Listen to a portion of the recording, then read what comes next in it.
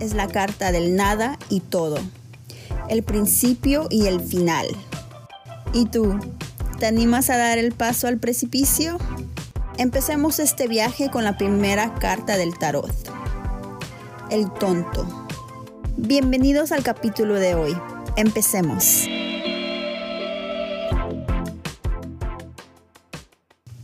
En este capítulo le daremos inicio a la serie del tarot, donde se le dará enfoque a las cartas del Arcana mayor, donde se hablará de cada carta y se discutirá su significado y cómo podemos interpretar cada una cuando se lee las cartas. Pero primero, hablemos de los beneficios que el tarot puede traer a tu vida. El tarot se puede describir como un libro de fotos donde se refleja la condición humana. Nos muestra los estados de la mente y etapas de la vida. Por esta razón, la práctica regular del tarot nos puede brindar muchos beneficios personales. El tarot puede ayudarnos a incrementar nuestra conciencia de sí mismo, creando espacio para enfocarnos en nuestro interior. El tarot puede ofrecer diferentes perspectivas a un problema o dilema en nuestras vidas. Nos revela senderos que no veíamos antes. El tarot también nos puede ayudar a evolucionar y afinar nuestra intuición para así poder determinar probables eventos y resultados futuros. Las cartas que se estarán utilizando en esta serie son las cartas conocidas como Rider-Waite Deck. Estas cartas son universales y son geniales para aquellas personas que están aprendiendo el tarot. Es importante señalar que los términos femenino y masculino se estarán usando cuando se hable de ciertas cartas en el tarot. Sin embargo, estos términos se usan para hablar de la energía de las cartas y no se refiere a roles de género. Es decir, la energía femenina y masculina se refiere a la dualidad que existe dentro de nosotros y a nuestro alrededor. Es el yin y el yang de la vida. El tarot nos invita a que unamos ambas energías dentro de nosotros para así llegar a ser completos. Con eso dicho, empecemos este viaje con la primera carta del tarot, el tonto. Esta carta es la carta cero. Es la carta del nada y todo, el principio y el final. El número 0 representa potencial crudo. Es un portal hacia las posibilidades. La carta del tonto representa nuevos comienzos y nuevas oportunidades en la vida. Nunca es demasiado tarde para realizar tus ideas y sueños.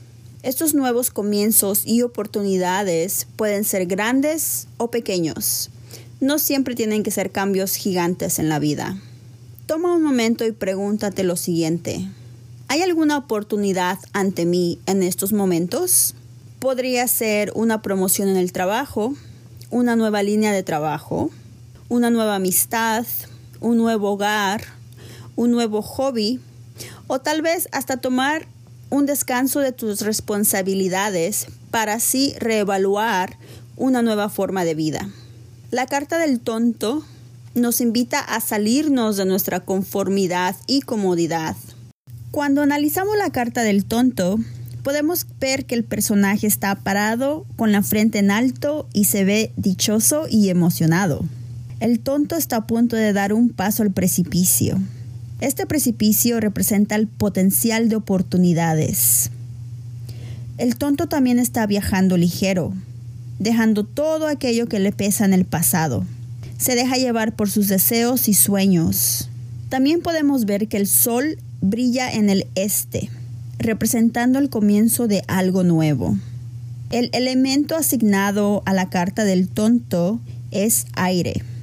Este personaje se deja llevar y viaja a donde el viento lo lleve.